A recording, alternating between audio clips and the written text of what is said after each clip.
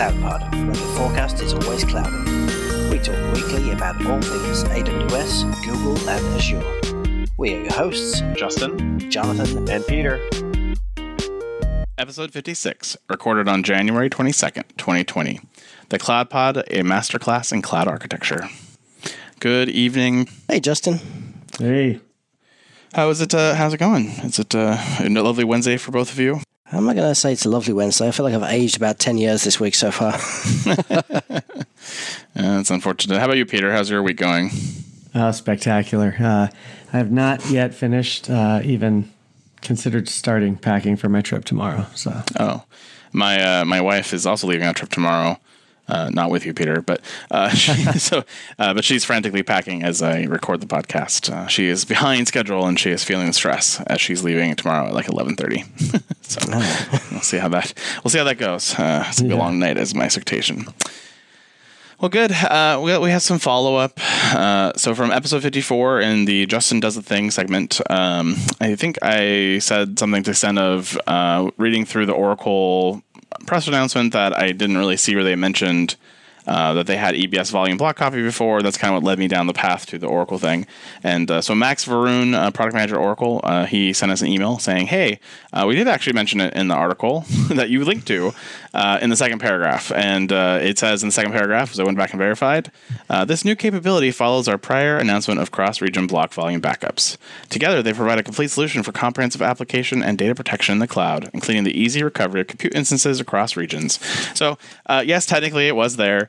But if you ever have to go through several hundred press releases a week, you skim through the open boilerplate because it's just boilerplate, and I just missed it. So, but it was still a fun adventure, and so I don't regret it at all. That's fair enough. And that announcement, the original announcement came right before we started recording the podcast. It was end of November 2018, so I think we can forgive you for missing that one. Yeah, that's all right. But it's still a fun time, and he actually wants to talk to us and get some more of our feedback, as well as maybe do an interview show with us. So we'll see if we can get Max on the show and talk about it. So I got to say, I got to see the email too, and he was very polite. He was very polite. Yes, he was super nice, and and I was listening back to it earlier in the week or late last week, and I thought we were pretty nice. I mean, I wasn't mean. I legitimately said, this is a very infrastructurally focused solution, but it works, and the iSCSI is great, and if you want those things, and my comment, I think the only negative thing I said is I didn't think it was very developer focused. It was more system engineer, more infrastructure focused, but I think I don't know if that's really a complaint as much as it's just a fact. So I think it's just the way it is. And there's people you build clouds for, and those are not those people. And don't forget, Oracle support did get back to you almost 2 weeks after you had the payment issue. We recorded that episode on January 8th, and I think I tried to get onto the Oracle Cloud on the 6th. And so remember, I mentioned to you that the credit card process failed, and it was some issue with their backend system, but they had a chat with an agent, and then it had an option to email. And so on Monday, on the 20th, exactly 2 weeks later, they basically said, you should clear your cookies and try again in an email response back to me, which I was not super appreciative of because it's been 2 weeks. And so if I had not gone to Twitter and I had not complained and used my Twitter credibility to get that fixed quickly, we would still be waiting for Justin Does the Thing until this week. So there you go. Well, hey, at least they got back to you. I mean, if it was AWS, if you don't spend $10K a month, they won't even speak to you. That's true. That's true. Let's go talk about Microsoft. So Microsoft is planning to go carbon negative. This raises the bars for their tech rivals. This is a 30-year plan for Microsoft to remove from the atmosphere all the carbon it has ever emitted from the founding of the company, effectively eliminating its global carbon footprint. Other companies have set goals, but nowhere near as ambitious as Microsoft's. And by 2025, they will shift to renewable energy to power its facilities around the world. And after that, in 2040, they'll start going towards carbon negative by planting trees and forests and doing all kinds of things to actually give back carbon to the world that they stole. So there you go. It's an interesting investment. Alphabet, as previously reported, they reached carbon neutral in 2007. They have not committed to going to carbon negative, and Amazon, committed some goals that we've talked about on the show in the past, with a desire to be carbon net zero by 2040 and 100% renewable by 2030. But there's been reports, as we talked about on the show before, that they are way behind their goals to deliver that as well. So Microsoft making a big bet, see if they can deliver on this promise, which may be a bit ambitious. If they're going to continue to grow the Azure cloud at the level they think they're going to.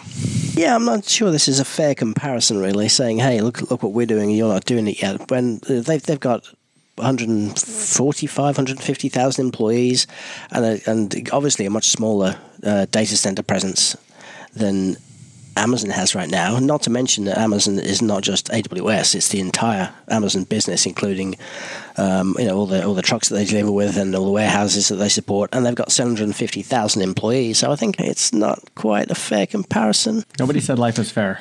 It's all about those marketing eyeballs, and if you can throw your competitors under the bus and say we're going to do something more amazing, and then hope that everyone forgets about it by 2025 and 2030 and 2045 and all these years, many years in the future when we all will be drowning in global warming, we'll deal with it then.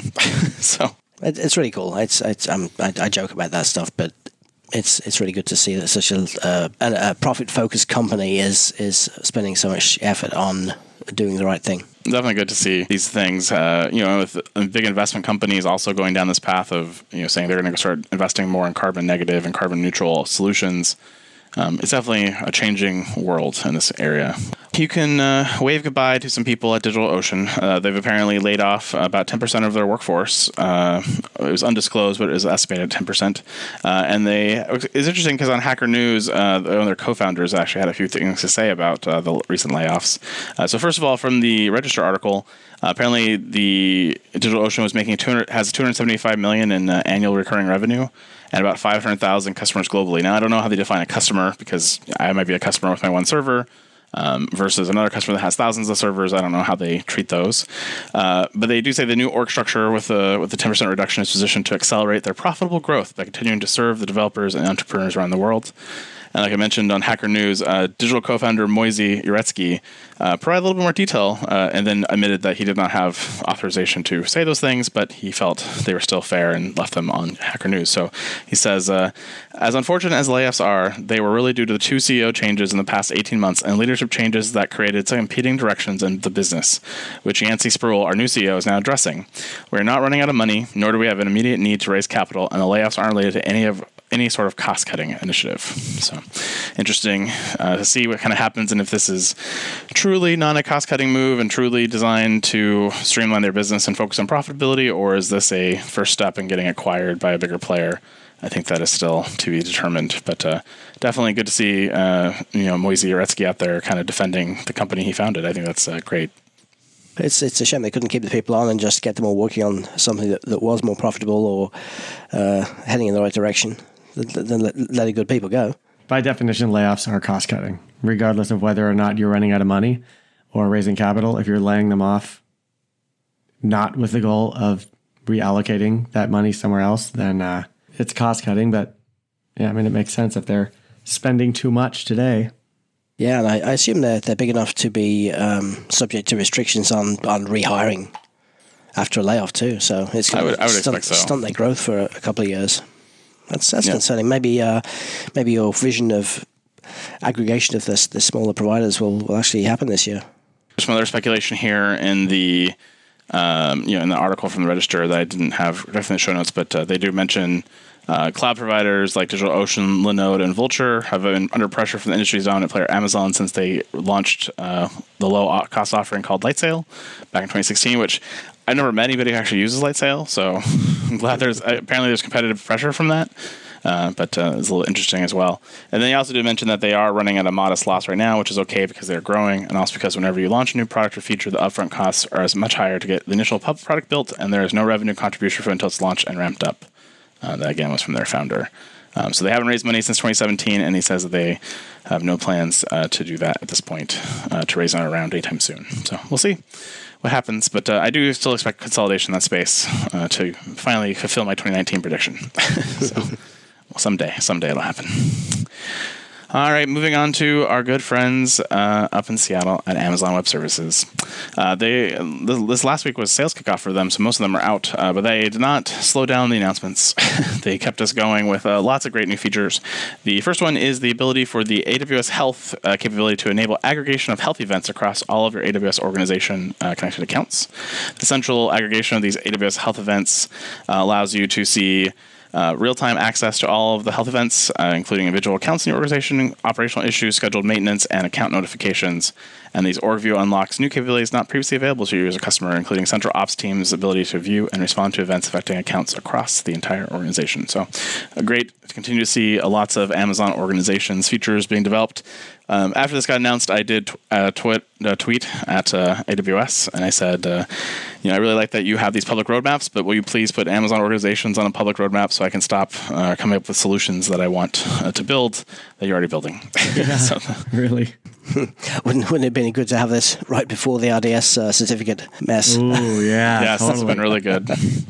Yeah. I mean, this is good now because thinking about hardware degradation and machines that need to be rebooted and stuff like that, it's very difficult to keep track of that over a couple of hundred accounts or more. And so putting it into a central place is really cool. I'm glad organizations... And your only way to do this before was to kind of build your own custom tooling and call the APIs across all your accounts with Trusted Advisor and then integrate with your ticketing system. So this is all very, very nice. Yeah. Amazon ECS has announced the preview support for the EFS file system. This will allow you to basically have stateful data be stored on EFS and connected to by Amazon ECS. This is configured in the ECS task definitions and is compatible with the EC2 launch type. Customers can add the file system to their task definition and mount it as part of the launch process. EFS preview support can be set up through the task definition with the volume ID using the EFS file system ID. And I assume that this is probably the first step towards Fargate being able to support EFS sometime later in the year, which has been a much requested feature. So good to see this step in ECS, which means that it might not be far behind for Fargate. The announcement on the IM controls for EFS makes all the more sense now. It does make a lot more sense. I still think S3 would be a better solution than EFS, certainly a lot cheaper and probably as performant. But I guess this is a bit of an enabler for people moving legacy applications that still need to look at what looks like a file system to them. Someone was mentioning, I think it was Ben Kehoe actually on Twitter, was saying he'd love to see EFS kind of become a caching layer to S3, which would be kind of an interesting idea that could be really powerful for a lot of companies who want to make the pivot to the lower cost S3 capabilities, but without the overhead of rewriting to object storage directly. Maybe it already is that. I think it probably is at some level, but you definitely don't get that pricing opportunity because EFS is super duper expensive. Yeah, I don't think it is. I think it's EBS backed. We'll have to do some digging. How can we find out? Well, I'm sure we can find a product manager somewhere who might tell you. Yeah, it's just a matter of hitting the right people up on Twitter. Hey everyone, Jonathan here.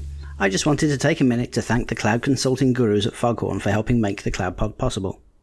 These folks truly get it. Cloud consulting experts since 2008, they are premier tier partners with AWS, Google Cloud Platform Silver, and Microsoft Azure partners. From multi-cloud to containers to moving full production workloads to the cloud under the tightest compliance, Foghorn's team of full-stack cloud engineers have been there, done that, gotten the t-shirt, and are ready to share their experience with you. If you're in the market for some talent to supplement your team, visit www.fogops.io/thecloudpod. www.fogops.io/thecloudpod. Foghorn, the promise of cloud delivered.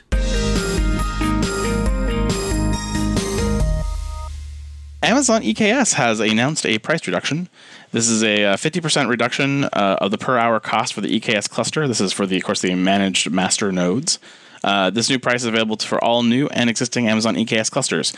This price reduction now brings them to exactly where they were before, which is still 100% more expensive than AKS and GKE for the same capability.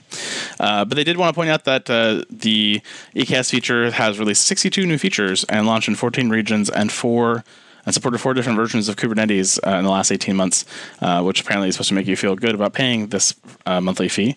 And they did highlight 3 customers using mission-critical production workloads on EKS, including Snap, HSBC, and Advalo. And Edward DeVuge, lead SRE at Advalo, says, "We are running our application on Amazon EKS, launching up to 2,000 nodes per day and running up to 75,000 pods for microservices and machine learning apps, allowing us to detect purchase intent through individualized marketing in the website and shops of our customers." That is a lot of pods.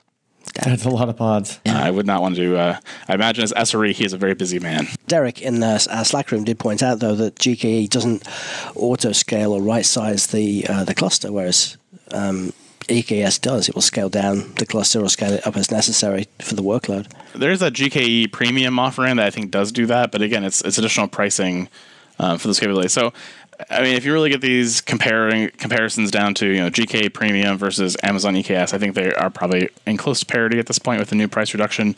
I still would have loved to see this as free, but I do think they kind of see that that's what ECS is and Fargate. You get all those benefits of containers without the overhead of Kubernetes. And so if you want it for free, go use the native tool. If you want Kubernetes to be cloud agnostic, you're going to pay a little bit of a tax. That said, I've heard 0 customers complain to me about EKS pricing. Having managed Kubernetes masters, I would pay it every day of the week. I was happy paying it the whole price. But I mean, if I was multi-cloud and I was looking at Google and I was looking at Azure and I'm in a competitive situation against Amazon, that is a cost that gets factored into the ROI story for these systems. Absolutely. Amazon also decided to announce a additional price cut this week. So Cloud Endure, which we talked about on episode 5, going way, way, way back, when it was acquired by AWS. And again, in episode 28, when they discussed that the Cloud Endure migration feature was going to be free and available to professional services customers and migration partners to help you move to the cloud. Apparently, this feature is a automated DR capability that allows you to replicate data from on-premise, virtual, or cloud-based systems to a low-cost staging area in AWS region of your choice, and then you can use that data to then instantiate automatically your production environment. So apparently, that now has an 80% price reduction. The latest cost reduction now reduces this to about 0.028 cents per hour, or about $20 a month per server for the staging capability. I assume you're also still paying for EVS or S3 storage. But again, compared to traditional DR, the amount of this cost is pennies. And so this is a nice option for a lot of companies who have to have a DR solution, but don't necessarily need to have an active type standardized solution. Yep, on its way to free. On its way.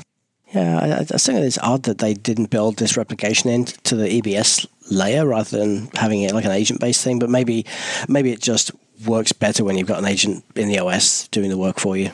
I imagine it's better. And plus, this is a third party they bought. At some level, you had to make the decision, do you want to re-engineer this product to really, truly tie into the Amazon ecosystem, or is this a short-term solution for a specific use case that people are willing to pay a premium price for? And you can deal with some of the trade-offs. I think that's what they made the call for. Well, I guess now they own it. They have zero incentive to do it at the EBS layer because they've already got a solution that works, and why reinvent the wheel? It's true. We talked about at reInvent that Amazon had released their new local zone in Los Angeles, and we commented then that it was a little weird because they have a local region, and what's the difference between a local region and a local zone? But Amazon has decided to address that issue by announcing that Amazon Osaka local region will now be expanded to become a full region. So, of course, when you can't solve this problem with marketing, you just buy your way out of the problem by building 2 more availability zones. And so they will now have 3 availability zones in early 2021. And this will be the second full region in Japan after the Tokyo region. The Osaka local region was launched in February 28, and that is about 400 kilometers or 250 miles apart. These 2 data centers. So by 2021, you will have 2 additional availability zones, bringing your total up to 3 for the local region in Osaka. There you go. There is no more local region. It's only local zone. Yeah, now you can do full DR inside of Japan. Which is nice. Unless, a tidal wave takes out the whole island, then you don't really have a lot of options. You have other problems then at that point, too. Godzilla takes you out. There's nothing really you can do at that point. Yeah. I thought as long as they're 50 miles apart, it doesn't matter. They're 250 miles. Godzilla can strut across Japan in minutes. Plan for the worst, hope for the best. Guess so. And then Amazon Key Management Services is expanding support for asymmetric keys. This allows you to create asymmetric customer master keys, or CMKs, and generate data key pairs in all regions where KMS is available, of course, except China. This feature enables Amazon customers and third parties to perform unauthenticated encryption outside of Amazon on-premise or in an application or something, and then provide that data to you in the cloud, and you can then use your private keys with authentication to decrypt that data in the cloud. Similarly, customers can use ECC or RSA private keys to generate digital signatures, and third parties can perform verification outside of Amazon KMS using those public keys. So this is a great way to kind of get some portability of signing, as well as encryption outside of the Amazon world that you can then decrypt inside AWS. So great, we've got PGP for KMS, 30 years after it was released. That's awesome. No, but seriously, this is good, because this relieves a huge constraint on KMS, which was in a number of concurrent operations. If you no longer need to keep half of the key, the public key in KMS, or an encryption key in KMS, and you can just literally put it on your website or have it floating around in public, then you can scale encryption infinitely, whereas before you were somewhat limited by the KMS hard limits. Yeah, and also it's free. It is free. I mean, other than your key that you're storing in KMS, you have to pay for. Yeah. Other than that, yeah, almost free.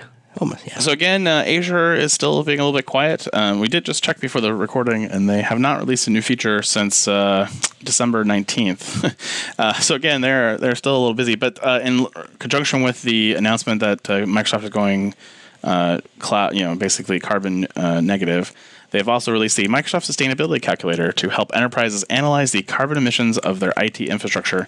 And when you really dig into this, it's a Power BI application that you can install that allows you to pull in your Azure data to let you know what the sustainability situation is of your Azure cloud, as well as you can use it you can extend a little bit to start pulling in data from your on-premise data centers and determine what your eco footprint is in the world. This, of course, is all in an effort to get you to move more of your workload to Azure, so you don't have to worry about making yourself carbon neutral. And this report will help you make those determinations about what you want to do for carbon-based offsets. I wonder if Azure is going to announce some lower power processors. Well, of course, we're talking about running Windows and SQL Server, so probably not. Yes. As I was just talking about moving an instance from M5 24x large to R5 24x large because of the memory hungriness of SQL Server. I don't know that low power is going to help them. Probably not. No. Yeah. Probably not. Well, hopefully the Azure marketing people start announcing something soon. In fairness to them, they've released a ton of case studies and things that we don't typically cover here on the show, unless they're super excitingly interesting, which none of them were. But hopefully they'll start releasing some stuff soon here. I know they have some Ignite conferences coming up, some local Ignite conferences. So hopefully we'll start seeing a couple of things maybe come out of those here in the next few weeks, because it seems like they've been awfully quiet, or maybe they're up to something else that's more important. They're totally busy working on their ultra premium and advanced storage systems. I think you commented earlier that they're trying to uncrap themselves from Jedi. Yeah. So maybe that's what they're doing, is they're a little busy trying to get the Jedi contract figured out. But there we go. All right, Google has announced the launch of their premium support offering for your enterprise and mission critical needs. This launch of the premium support will include a robust set of services and systems to serve enterprise and mission-critical needs of the Google Cloud customers. If you elect to get the premium support, you will have several benefits, including your cases will be handled directly by a context-aware expert who understands your unique application stack, architecture, and implementation details. The team will work hand-in-hand with your TAM to deliver customer-centric support experience with faster case resolution, more personalized service, and higher customer satisfaction. And premium support also brings consistency between GCP and G Suite, including a more competitive set of new features and services, including simplified pricing. In addition, if you'd like to pay additional money to your premium support, so Premium Support Plus Plus, there are add-on packages that you can add to this, and those includes the ability of the Advanced Event Management Service for deeper architecture review and increased readiness for peak events, the expanded TAM coverage to address multiple time zones, and the Mission Critical Support, which is in pilot with customers and available later this year. This service will help customers evaluate their DevOps SRE practices and suggest recommendations that will improve supportability and reduce downtime for mission-critical workloads. So that is the offering. What do you guys think? The context-aware experts who understand my unique application stack sounds wonderful. It sounds great. I don't know how you actually do that, but yeah, I appreciate the effort. I mean, I understand your stack and knowing your stack in advance when you need them to. I suppose it's two different things. So I guess they're going to have a bunch of smart people manning the service desk. I mean, they just overstaff in the beginning when they have very few customers signing up for it, and then figure out how to scale it later, I'm sure, is their plan. Although I'm surprised that they're coming out of the gate at a higher price than Amazon, which is seems like when you're not in first place and you have the Me Too feature, it's time to immediately at least match pricing. Well, and even some of the things that they're like in the add-on, like the advanced event management service, Amazon provides that as part of their premium support today too. That's already included. It's part of your fee. The other two, the expanded TAM coverage, that's actually really cool because that is a challenge if you're a global international company. Your TAM doesn't work 24/7. And so if you have an offshore team in India that needs to talk to the TAM, they're not available. So it's nice to have at least have the option. I wish Amazon would give you that option as well. And then the mission critical support is really just a way for them to kind of take the SRE DevOps practices they have and really make that a consulting service that you kind of get all the time and available to. So that's kind of a nice add-on. I see why those are additional prices, but yeah. When you think about, you're actually getting a little bit less potentially in capabilities, but you're also getting a little bit more specialty in your infrastructure. It is a little weird that it costs $150K a year base plus a 4% of your net spend. Now the first part of it is in line with Amazon. So if you're spending less than a certain amount of money in a month, you'll basically pay $15,000 a month. So it's a minimum of $150,000 a year. So those equal. But that's for the up to $150,000 a year. Then you have, but Google's already charging you 4% more on top of that for even the first tier, and then from there it goes up significantly. So I modeled this out in a couple different ways. So I was just like, well, okay, what if I'm spending $100,000 a month? That's basically $16,500 per month on GCP. It's $15K on AWS because you're not crossing that minimum threshold. You jump to $1 million, and I thought as you guys got larger that the discounting tiers would come into play. Maybe it would make more sense in a larger account, and they're really trying to price this more towards large accounts. But even $1 million a month in spend, you're at $52,500 on Google. Versus $30,000 on AWS, which is really kind of shocking to me that price didn't scale the way I expected it to. That's interesting. So if you get an enterprise discount, do you pay support on the list price or do you pay support on the discounted price? For AWS, you pay the discounted price. Oh, okay. Yeah. So they give you whatever your discount is on your EDP. Yeah, I guess when you're spending $2 or $3 million a month, it's the difference is negligible to them. Yeah, it really kills my argument though, because I've been kind of having this fight with Amazon that I'm not getting the value out of my TAM that I really want at the price point that we're paying for them. Because once you cross that $15,000 a month, which is the base minimum pay, which pays for a TAM, that TAM is shared across 6 to 8 accounts. I think I don't know the exact number of accounts, but I'm saying once you go over, you're spending almost $800, $900 million a month. I'm spending way more than $150,000. I should have 2 TAMs, and I'm trying to make that argument. And now Amazon's gonna be like, well, look at GCP. It's more expensive for less. Yeah. So you're getting a steal of a deal, Justin. That's my fear. But hopefully they're not listening to the podcast or paying attention to GCP costs. They're way too busy with the other 7 customers they've got to listen to the podcast. Indeed. Google's been doing a pretty good job picking up customers, and we'll talk about that in a little bit. But they also apparently have not won over the hearts and minds of Epic Systems. And you probably are familiar with the name of it if you've ever looked at the computer at your doctor's office. It's typically an Epic Systems patient record system. Apparently, according to this article from CNBC, account representatives from Epic Systems have been calling their customers who are using Google and letting them know they will not be pursuing further integrations with the Google Cloud. Epic will instead focus on AWS and Azure. They decided to halt development with Google Cloud because it wasn't seeing sufficient interest among its health system customers to warrant the investment. Of course, this comes as a big blow as Google's efforts to find new customer segments for its cloud product as the company lags behind AWS and Azure. The company had recently signed a bigger agreement with the Mayo Clinic, which I thought would have maybe helped this out, but apparently not enough to prevent Epic from saying there's just not enough business to make that spend work. I find it a bit weird that they really care what cloud their customers are working in. I mean, you'd think that integrations that they built into their own product would have their own APIs and be sort of cloud agnostic. So I I find it a little strange. I mean, it makes sense with Azure going kind of all in on the patient records systems last year, and Google not doing that quite so much. But it's bizarre that they're telling their customers basically to not use GCP if they want support from Epic. Well, they're basically saying, Epic is saying we're not going to integrate with GCP. So you can still go use GCP all you want to for medical imaging and AI and machine learning, all that. Just you're going to have to build your own bridge between the Epic system and Google. We're not going to do it for you. Is kind of how I read this. Yeah. I never deployed or supported Epic, so maybe I don't know if Epic's completely SaaS these days, or if it's an on-premise type setup where you run it in your hospital infrastructure, either in the cloud or on-prem. I don't really know how Epic works from that perspective, so maybe it's a combination of all the things. I don't really know. There are a couple interesting quotes here. Epic's Vice President of Research and Development, Seth Haynes, said in a statement, "We invest substantial time and engineering effort in evaluating and understanding the infrastructure Epic runs on. Scalability, reliability, and security are important factors we consider when evaluating these underlying technologies." He said Epic focuses on supporting infrastructure the Epic community uses today and is likely to use in the future. It was also noted in the article that the Wall Street Journal had reported that Cerner had been pursued by Google, but ultimately turned down over tens of millions of dollars in incentives and went with Amazon instead. And there's an article here from Anish Chopra, president of health technology company Care Journey. He says, "We've historically seen hospital systems make these decisions independently of their medical record provider.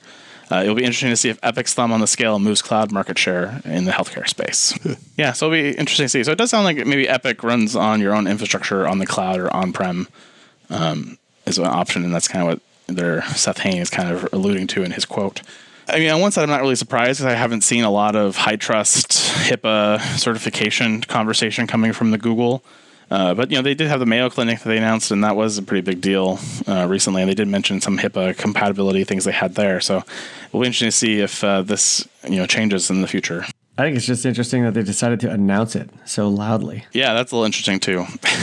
I don't know exactly why that was the case, unless, that was maybe a bit of a hit job by Azure or AWS saying, hey, if you're not going to go with Google, you should, leak that to CNBC, get an article out of it. I don't know. It's a little weird. Perhaps the Mayo Clinic going with GCP is more about their clinical research side of the business rather than, obviously they have hospitals and patient care, but they also do a lot of research. And I think machine learning on the GCP cloud for them may be the best choice for the research side of the business, but maybe not for the patient care side. Yeah, could be. Most large organizations run 6 or even more monitoring tools. Each of them uses a mixture of data collection techniques from technology providers, open source communities, or custom integrations, and maintaining dozens of integrations across these tools can be a significant investment. Blue Medora introduces BindPlane, not another monitoring platform, but the industry's first monitoring integration as a service. BindPlane can gather data from over 150 technology data sources spanning your entire organization. Remove or reduce your reliance on expensive monitoring and SIM solutions by sending log data to Google Stackdriver, New Relic, or Azure Monitor. Check out the extensive list of integrations, all provided at no additional cost. Learn more and sign up for a free trial by visiting bluemedora.com/cloudpod. The link's available in our show notes, and as a bonus for CloudPod listeners, Blue Medora are offering Google Compute Platform credits to help get you started. BindPlane. Seamlessly stream hybrid cloud and on-premise metric and log data.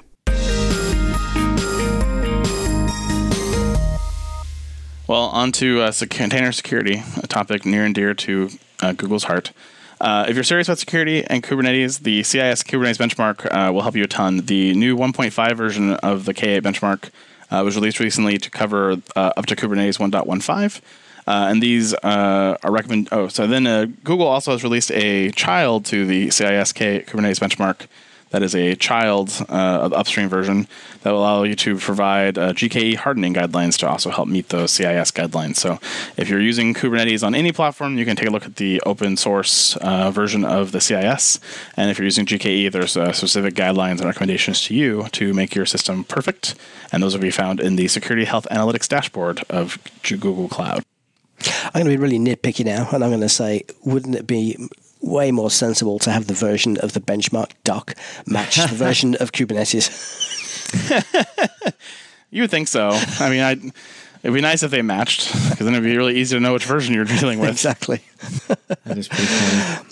Yeah, but beyond that, that's really good. I think more and more like the cloud providers need to start telling their customers how to use the tools that they've built properly, because there's so much guesswork happens, and people try and reinvent the same things over and over again. And documentation like this will definitely save time and be an enabler.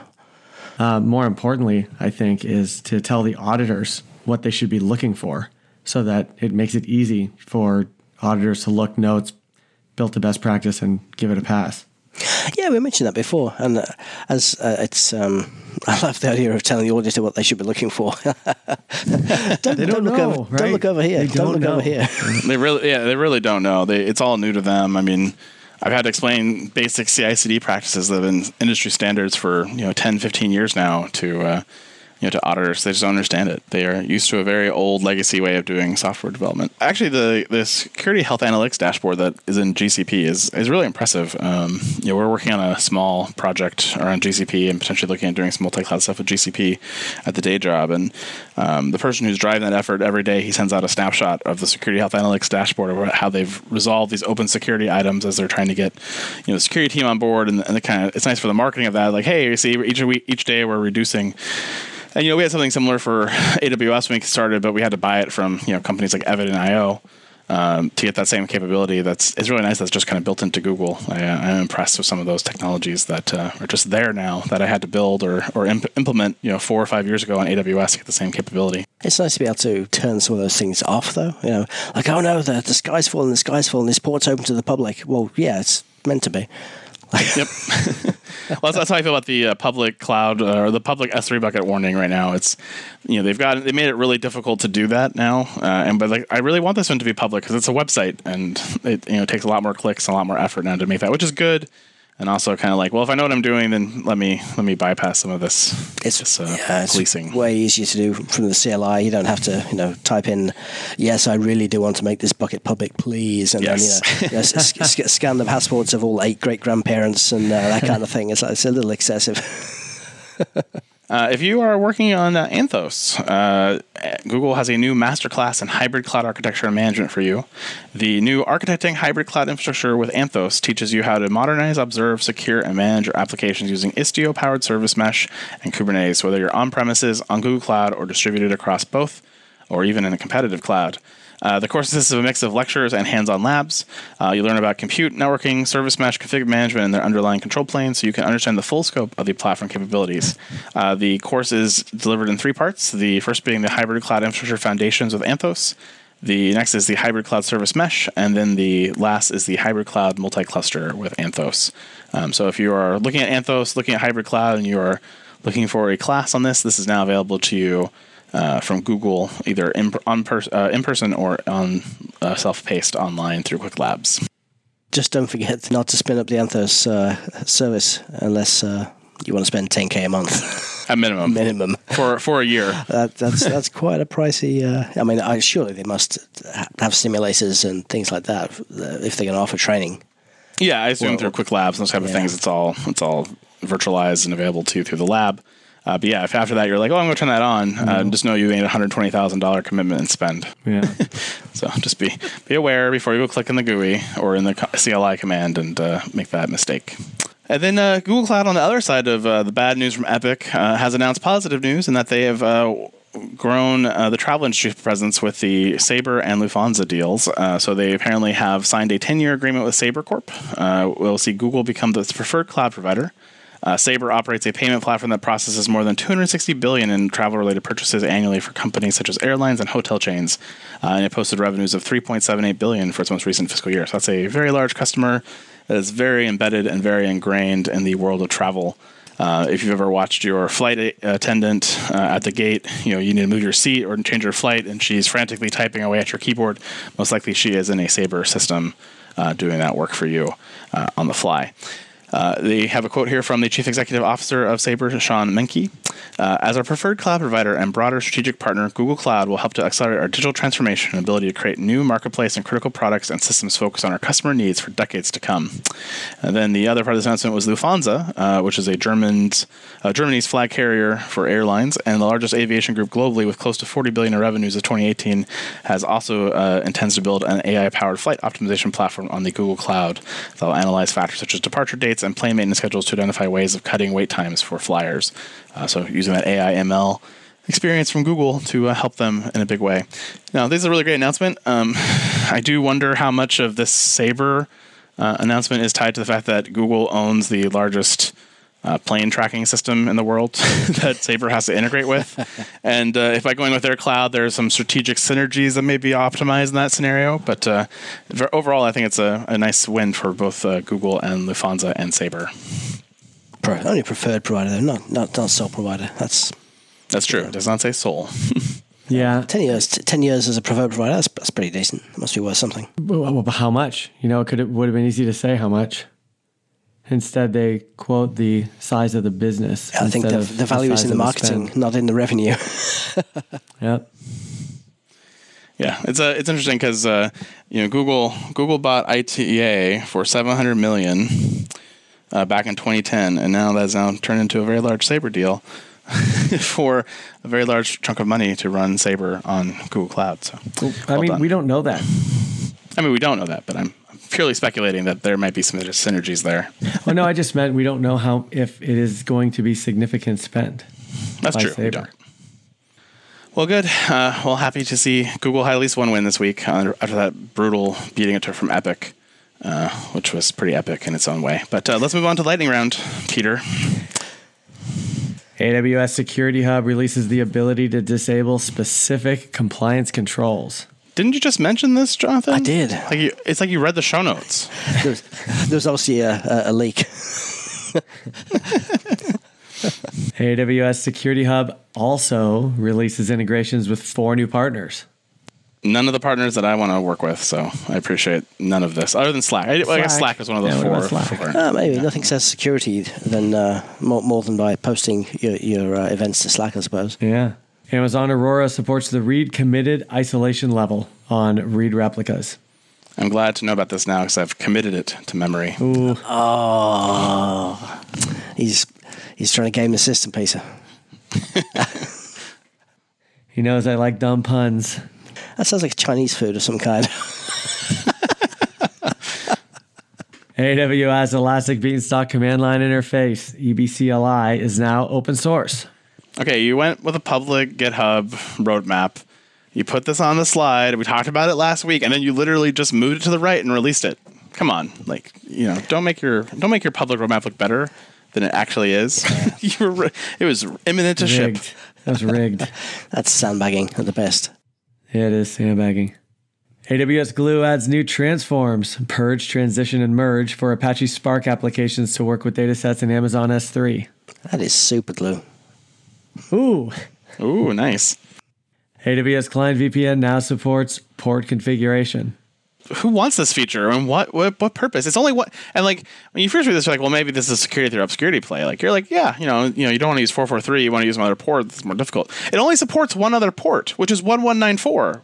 What's the point? OpenVPN 1194 was the default port for OpenVPN, and I think did they add 1194 or did they add 443? Yeah, they added 1194. Yeah. That's the default port for every OpenVPN client out of the box.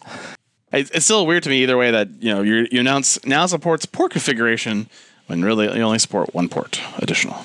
I kind of wonder. They added 1194, which is the default anyway. But I guess if you've got some outbound proxy which forces that traffic through the proxy, then you definitely need to use it from port because it's just not going to work. I bet somebody asked for it. AWS Systems Manager now provides flexible reboot options for patching.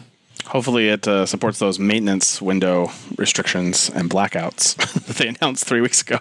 Query volume metrics now available for Amazon Route 53 resolver endpoints. Should have been a day one feature. That's all I can say. AWS Code Pipeline enables stopping pipeline executions. Oh, thank God. I can now finally stop my terrible code builds because I just thought, I'll just push it to the repo. No big deal. And then kicked off an entire pipeline that I can't stop for my 24-hour build. Great. It's like watching a very slow train wreck just unfolding in front of you. Like, I know it's going to fail at step 345 out of thousands of steps that I have to wait for. No. There's a new Azure blueprint for CIS benchmark. Woo. Yeah. It's tough to get excited about CIS. I mean, it's a good standard. I like CIS, but yeah, it's hard to get. Maybe we should just kill all CIS stories from now on, unless it's interesting. And I'm committed to giving the winner to Committed. Nice. Yes. So again, I listened to episode 55 this morning on the way to the office, and I heard the wordplay thing, and I was like, yes, I must hit the wordplay. Nice. I especially like how you capitalized read committed in the show notes here, so that Peter would emphasize that just to bring your point home. I mean, like, if you click the link, Yeah, I will tell you that link, Amazon marketing gave us that emphasis, not me. Yeah. Yes. So it's like No cheat. That was not cheating. That was fair and square. that's like New York Times style guide type stuff. If it's a sequel, it must be capitalized. Well, thank you for the point. I'm now only halfway behind Jonathan. Still ahead, Jonathan. Yeah. So last week, Peter put a call to action at this part of the show because I had a bad transition last time and said, what are you guys looking forward to the next week or so? And we didn't have answers. And Peter said that's on you. And that so is I'm going to put it back out to you again. What's going on, guys? Looking forward to anything in the next week? I'm going on a little trip. I might be able to have an opportunity to check out that Osaka data center. I'll be kind of close in Okinawa. Nice. If you go on WikiLeaks, you can get the address, so you can go check it out. There you go. I'm actually going to be a single dad between now and next week because my wife is escaping on a BFF girls trip. And so she is leaving me with my children, and I will be working from home. So by the time we record next week, I will be completely frazzled. So that'll be enjoyable for all of you as we record sometime next week. And I know, Peter, you'll be out, so we will have another amazing guest to join us here on the show. Which is great. So I'm looking forward to surviving the next 5 days without killing my children or having them kill me. Good luck. How about you, Jonathan? What are you looking forward to? Well, the office is going to be pretty nice without you staring at me out your window, I guess. There you go. You should talk to your boss about your new seating location if you don't want to be stared at. So Yeah. we're gonna be doing musical chairs at the office. So Again, I Again. the number of times I moved desks in this company is just I'm up to about 9 or 10 moves now. we like to keep you on your toes. That's how we do it. I mean, at least you don't have like piles and piles of junk like one of our coworkers does on his desk. So there you go. Yeah, I always figure that I keep an empty cardboard box under the desk and minimal things so that if I get walked out, I don't have to come back. Nice. Very positive outlook on unemployment, I guess. I mean, it's not like you walked out. Well, I believe Jonathan and I have a maintenance window to rush off to go resize the database. So we're going to do that fun. Peter, have a great vacation. We will see you on the other side of that, and we'll look forward to hearing all about the amazing Japanese whiskey you're going to drink. Oh, it's going to be good. I bet it will be. And that is the Week in Cloud. We would like to thank our sponsor, Foghorn Consulting and Blue Medora. Check out our website, the home of the Cloud Pod, where you can join our newsletter, Slack team, send feedback, or ask questions at thecloudpod.net, or tweet us at #thecloudpod.